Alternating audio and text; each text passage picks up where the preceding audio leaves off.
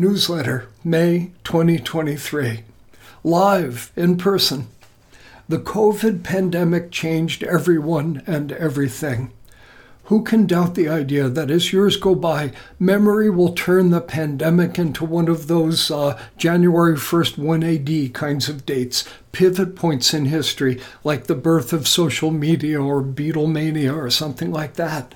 I never caught COVID myself, but I'm no exception when it comes to my life being pivoted by it. For one thing, pre-COVID, I was on the road nonstop for something like 40 years. It's a crazy way to live.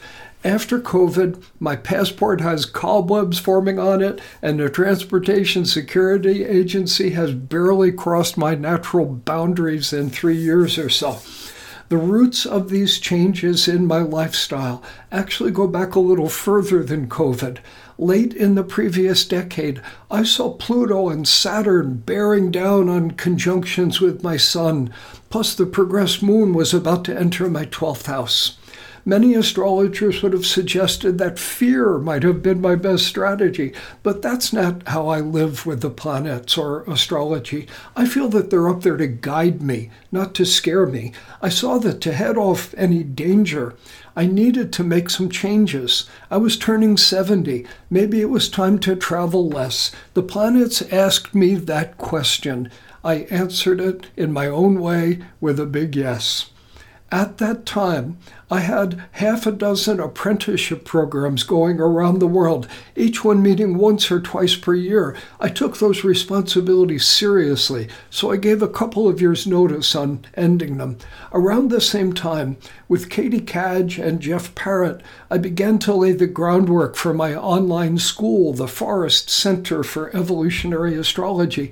In January 2020, I did my last public program before the plague struck. It was a synastry class in Palm Springs, California. We had over 100 people signed up, and something like 30 of them dropped out, many citing the flu. That was my first inkling of what was to come.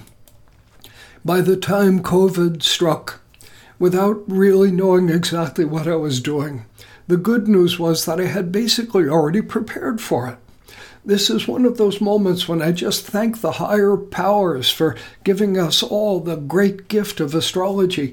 Using it as a counselor, as I just had, I'd aligned my life with two north stars.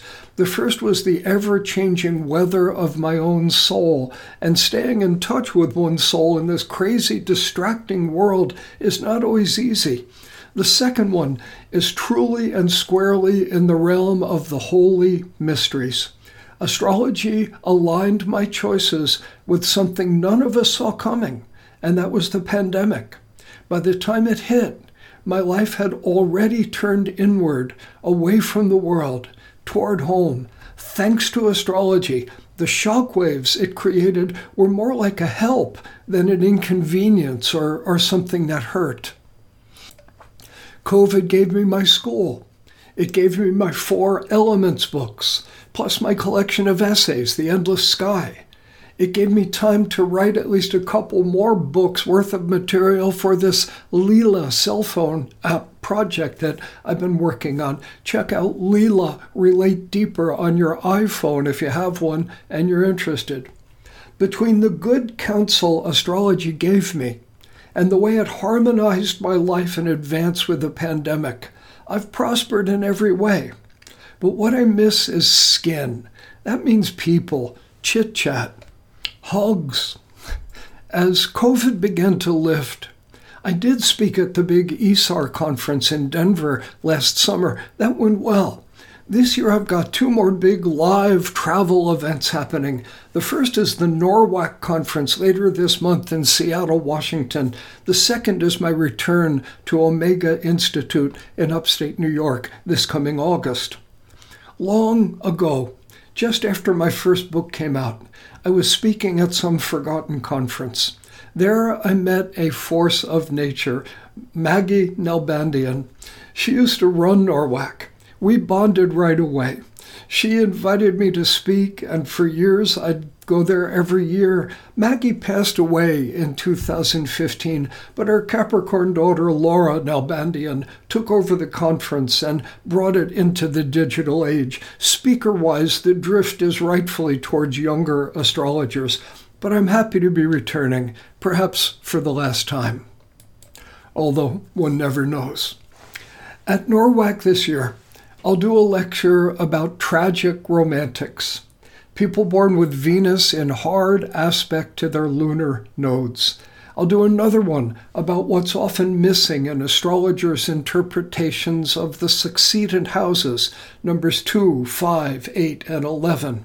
I'll do a keynote address about the tricky relationship between astrology and spirituality. One is about the soul, while the other is perhaps too often all about the ego.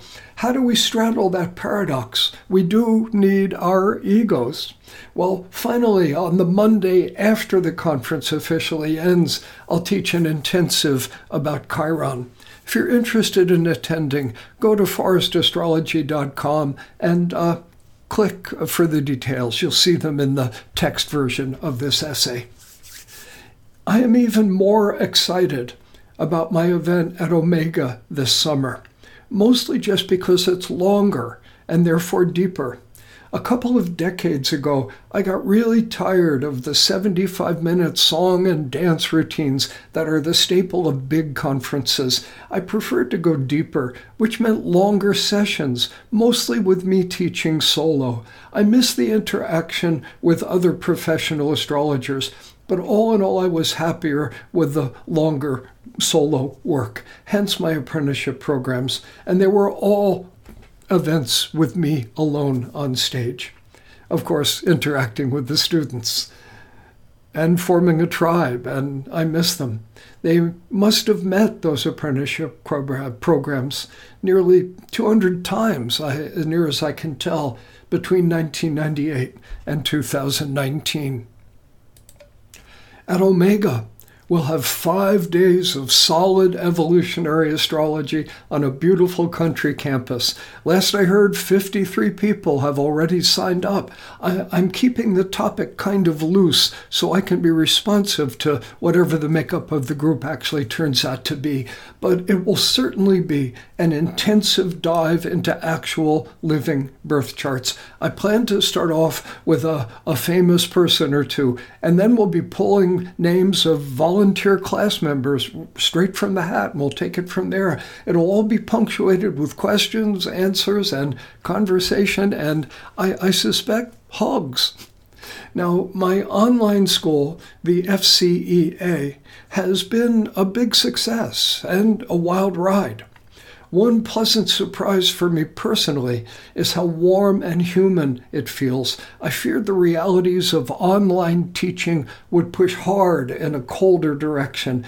That hasn't happened, but I do still miss eye-to-eye connections and casual human conversations. That's a big reason why I'm willing to get back on an airplane. We've always held the intention of running some in-person events in connection with my school, but the logistics are daunting. Being online, the FCEA is quite international. So where is the fairest place to hold an event? What works well for a student living in San Francisco looks pretty daunting to a student in South Africa, Australia, or China. We've not answered that question yet, but I am hoping that many of our students will be able to come to Omega this summer anyway. I do want to emphasize that this is an Omega event, not an FCEA one. It's open to the public and everyone is welcome. Still, I hope to meet some of our online students there, and that we'll have a chance to get to know each other in the old-fashioned way.